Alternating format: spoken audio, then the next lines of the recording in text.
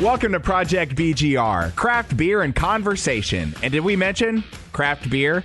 The beer guys Tim Dennis and Aaron Williams talk to the makers and creators from the craft beer world and beyond. Now, time for Project BGR with your hosts, Tim and Aaron.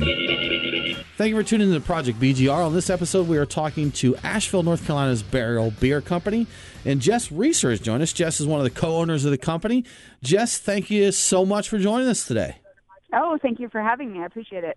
No, this is really exciting. So tell us about your craft beer story. How did you get into brewing? Oh, goodness. Well, it starts back in Seattle, Washington. I would say probably about 8 years ago. So Burial is owned by myself, my husband, Doug, and our good friend, Tim.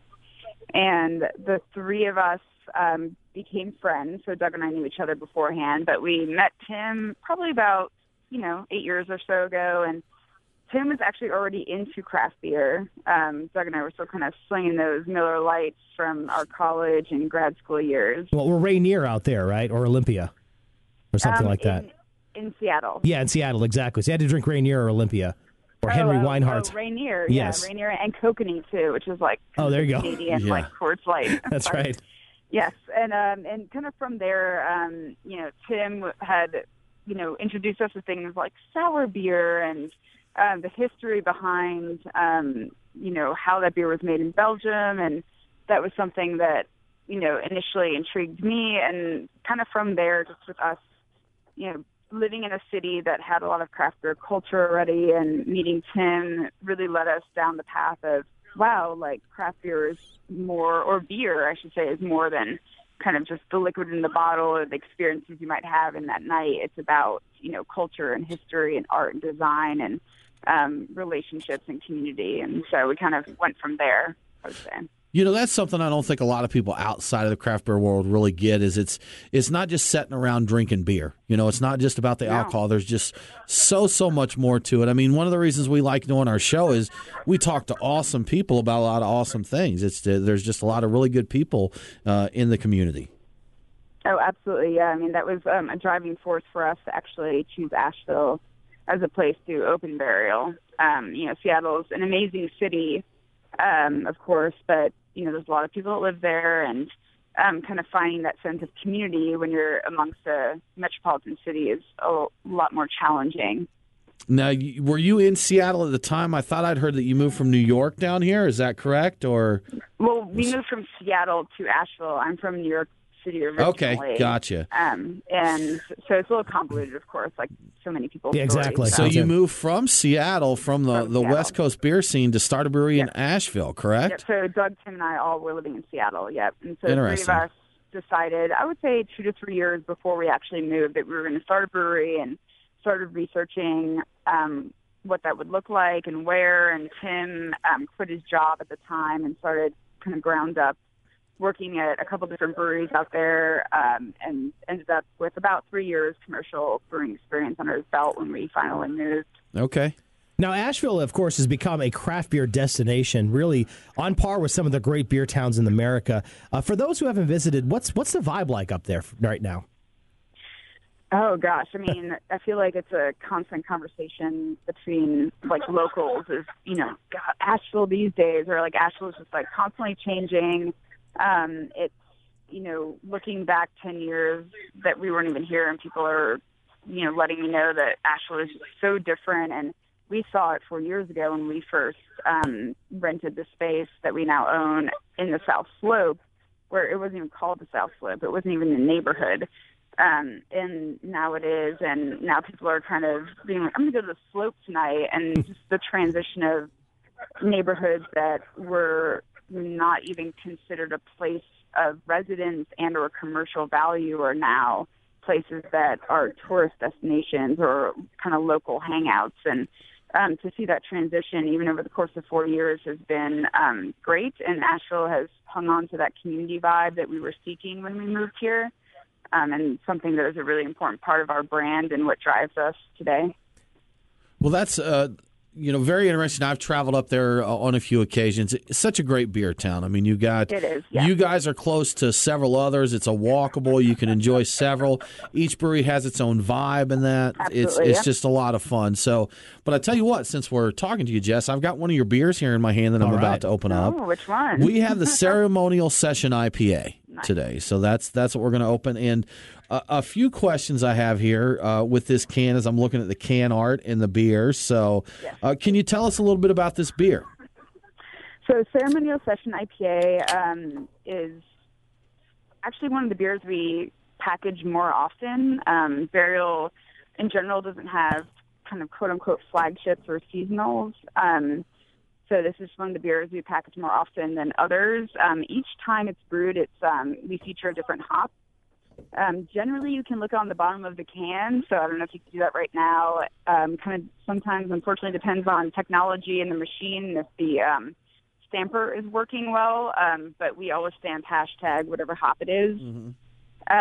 So my can just says 25 on the bottom. It just says a bunch of black lines. Yeah, I can't see it, unfortunately. Darn, see, like I said, sometimes it's that darn packaging. It gets you every time. I know. So each batch we feature a different hop. So we've done. It's been like Galaxy and Nelson. Where the next one up is going to be Eureka. They're not single hop beers because we have found that single hop, although great for kind of like experimental purposes, for like having a well-rounded hop bill to really get those notes that you want to complement the malt bill, you really want kind of several different hops involved in that process, but featuring one. Yeah, you taste a lot of smash beers, and they're very one-dimensional, and you get that. Yeah, and I think that there's like a time and a place for those, but as far as kind of like distribution and packaging, and so Ceremonial is, yes, it's kind of our answer to the hop crisis, which I know like maybe a lot of craft beer drinkers aren't aware of because it's a very like focused industry thing, but to put out an IPA in package and commit to the same recipe is actually incredibly difficult because you have to contract out that hop for X amount of, certainly the year, but however many years you want to see that beer into production. And the more breweries that are coming into the industry, there aren't as many hop farms, because it's just the temperate areas that they need to grow, et cetera, the limitations they have. So the more breweries that come online, the less hops are available. Yeah, we talked to brewers too, and of course, a lot recently this time of the year in October, they're in Yakima buying beers or buying hops for the next couple of years. They're kind of getting contracts out for like next 2 years. So. Oh, for sure. So like Ceremonial is kind of our answer to both the love of session IPAs. I mean, why not get like a really amazing flavor with a beer that is only 4%? And the challenge of that, the challenge of using a malt bill that is so slim, because, the more malt you put in, the higher the alcohol, because it's the sugars and the yeast and the producing of alcohol. So if you're going with a really light malt bill, it's really hard to actually like hone in on those session beers, whether it's an IPA or what have you, because flavor comes from malt inherently. Yeah, and it's got a nice mouthfeel to it as well. For a 4%, it's got a nice little body to it. So that's Ceremonial, and we love it. So it's kind of the ceremony of the session of just kind of having a beer and sitting around and hanging out. Project BGR will be back after this. Hey, this is Aaron. I want to thank you so much for listening to the Beer Guys Radio Show. We've got some really awesome things that are coming soon that will help us engage with you some more. We're not going to lie to you, though. It takes time, effort, and money to produce this show every week. So if you'd like to be part of the Beer Guys family, we would love your help. Head to patreon.com/beerguys to become a sponsor. We're not going to beg. Okay, maybe just a little bit. But hey, we've got some great swag for those who become a sponsor, and you'll be among the first to know about the great things that are coming to the Beer Guys universe. Again, that's patreon.com, patreon.com/beerguys. Or you can go to beerguysradio.com and click the sponsor link. We thank you for your support, and cheers. You're listening to Project BGR on the Beer Guys Radio Network, beerguysradio.com. Now, the can art on this one, Jess, is extremely interesting, and I know most of your art is. So can you tell us a little bit about the name of your brewery, where that came from, and the inspiration for your art and names here? Absolutely. So Burial Beer Co., the name itself spawned from, to be honest, a brainstorming session. And we were basically like, Burial Beer Co., well, that sounds catchy, but that was probably like 3 to 4 years before we actually opened. And, for us, it needs to be more than just a name. It needs to be like a basis for inspiration, for our core values, for why we make decisions, and kind of our trajectory. And so where we find inspiration in Burial Beer Co. and how our brand has evolved has been, Doug and I actually lived in New Orleans for a while. And New Orleans, they have jazz funerals. And so a jazz funeral is where somebody does pass away, and they go out to the streets and they parade and they celebrate and they play music and they celebrate that person's life instead of mourning their death. And that was something that we took away from New Orleans culture, both jazz funeral and just kind of in general. And what we attribute to burial is that burial is part of celebrating what was once, whether that's somebody's life, whether that's a past season or history or an art form that has evolved on. And so we really look at it as an inspiration for the present and for the future, and a celebration of all the cyclical aspects of those various forms. I'd never heard of those jazz funerals until I was in New Orleans one time and was walking around, and I hear a jazz band playing and marching down the street, and at the front they had a coffin on wheels, and a lady was in the coffin just totally dressed up, and they were pushing her down, and behind her was the band, and behind them was a large group of people, friends I found out later. And I'm like, what is this? They're like, it's a funeral. I'm like, what? Yep. So they said, yeah, they celebrate here. It's celebrating the person's life through this. I'm like, that is the most interesting thing. So exactly. And so that was like something that, sure, we came up with the name first, and we wanted, because I wasn't sold on it right away, and I don't think any of, Doug, Tim, and I don't think any of us were, because, we didn't want to, if you're quote unquote like themed, if burial becomes a theme, then what is that? Is it death? Is it zombies? Is it vampires? Because certainly that's not something that resonates with us, or something that will inspire us for 5, 10, 15, 20 years to come. So kind of thinking about burial as it relates to that, and then going forward, it really has just taken on such a vibrant life form in its brand that is really meaningful and inspirational to us on a day-to-day basis. And, once we started canning and packaging, so David Paul Seymour is the artist behind our cans, and he is someone that is an integral part, certainly at this juncture, of bringing those beers to life, giving each beer that's in package its own identity, but also relating it back to our brand and who we are and our values. He's an artist. He's based out of Minnesota. And before we met him, and still does, certainly, focused mainly on, as you can imagine, rock and roll, metal posters and album covers. Yeah, it kind of reminded me of those old school, 70s posters. Almost the woodcut kind of, almost like the Grateful Dead type of posters they got in San Francisco. Yeah. Your brewery has that vibe. Love it. When you feel to it. I feel like his style is kind of psychedelic meets metal meets tattoo flair. Yeah.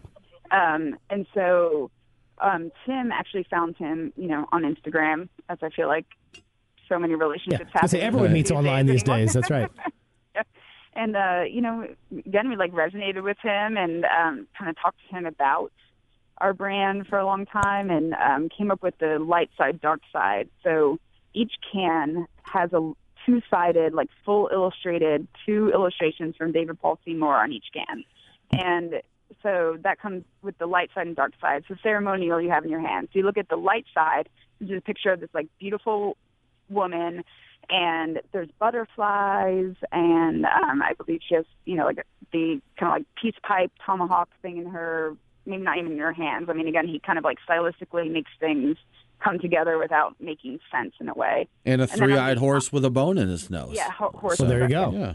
So then on the dark side, you have this, more aggressive. He's a big grizzly bear, and there are maybe some more just like death and more ominous notes on that side. And so every single can focuses on that same situation of like light and dark, and that plays on our name and the juxtaposition that we propose, where burial is inherently morbid, obviously, but really what we're doing is celebrating life through the cyclical nature of everything that we do on a daily basis, on a life basis. And so David has really honed in on that pretty much like abstract notion about our brand that and has done such an amazing job with it.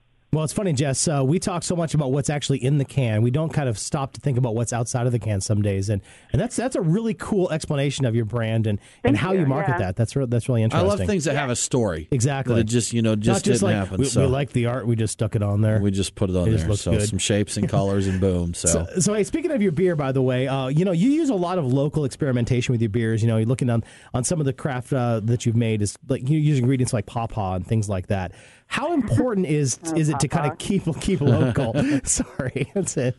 How important, though, is it for you to keep local and kind of use that local flavor in your beers? Yeah, I mean, it's incredibly important. I think that, it speaks to our brand, from, again, that kind of like cyclical nature, that community standpoint. It's all about, being inspired in the moment and relating it back to just the progression of the seasons and of our brand in general. I mean, like, we're kind of ever evolving, and so it's like we don't have seasonals in we brew this beer in this month and that beer in this month, and we just personally that hasn't been the route that we've taken. So what inspires us is that local, like, truly seasonal. So, for example, right now we have on our first Miracle Saison, and to us that's our fall Saison, because it's brewed with Tempranillo grapes from a local vineyard, and that was what was available in fall.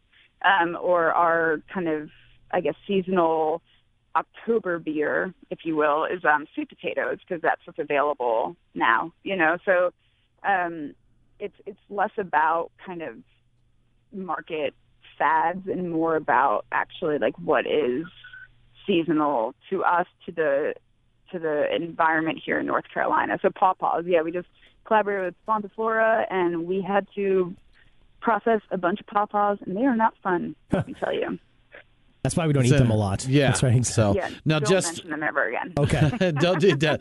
No more talk of the pawpaws. So now, just speaking of your beer, you have a few that I've enjoyed. So I'm a Saison fan, and I was up there recently, and you had a miso Saison on at the time. So, and that was something that in my group it was debated on who enjoyed it and who didn't. Very unique. I liked it. I thought the kind of savory, funky note that it added to it was nice. I guess one that's probably the best known of your beers, Skillet Donut Stout. Yep. Yes. And if you come there, you actually get a donut hole with the beer, You do, correct? yes, So absolutely. Vortex Donuts is right around the corner. So whenever you have Skillet on tap at the tap room, and this started in the very beginning, Skillet was one of the first beers we had on tap when we were a one-barrel brewery. And we have, ever since that first very day, served it with a donut hole. Nice. Now, you are opening up a second location in the Biltmore Village, and it's going to be pretty big. 2 acres, 6 buildings. We're looking to open sometime in 2017. You guys ready for that?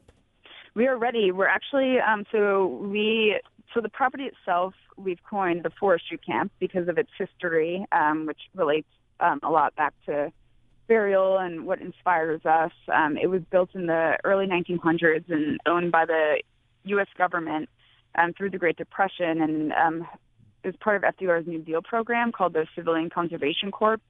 So the CCC set up camps all over the country during the Great Depression and kind of trained young men in from their region to work on various national forests. So, here at this site, young men were on this site building signs, doing kind of mechanical work, testing pesticides, sadly, but we're all good environmentally.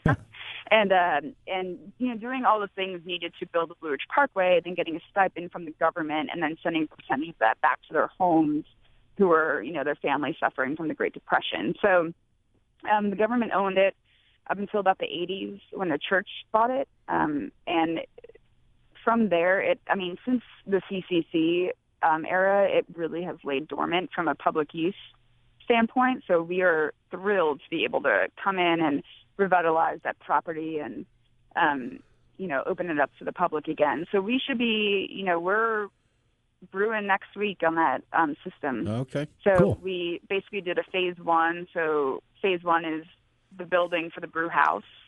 And then offices and storage, which are boring, I know, but really exciting for us. You got to do it, exactly. You've got to be there. Some nice office space is always a good thing, right? That's right. Yeah. Now, Jess, I know that you guys, of course, are in Asheville, and I know you come to Atlanta now. Just recently, actually, had some launch parties and that. Do you distribute anywhere else at this time?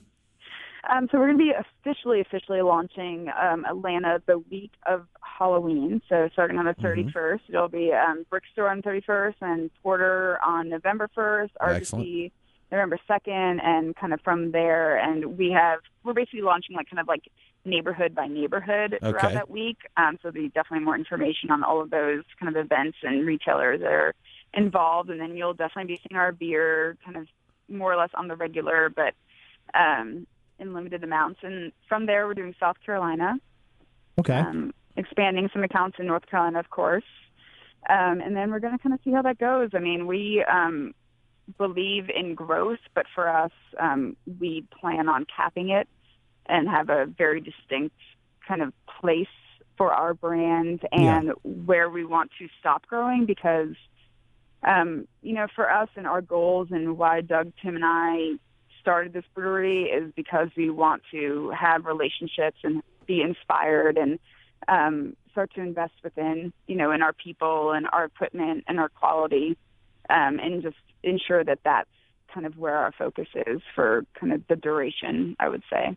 Awesome. Jess Reiser, co-owner of Burial Beer up in Asheville, North Carolina. Thanks so much for joining us today. Appreciate it. Of course. Thank you so much, guys. We're so excited to be in the Atlanta market. It's just been so heartwarming and amazing to see our beer in great places in Atlanta, and everyone's been so supportive. So thank you. You're welcome. Looking forward to it. You're listening to Project BGR. I'm Aaron Williams. I'm Tim Dennis. We'll talk to you next week. Want more craft beer conversation? Go to iTunes, Stitcher, or wherever you get your podcasts and subscribe to Project BGR.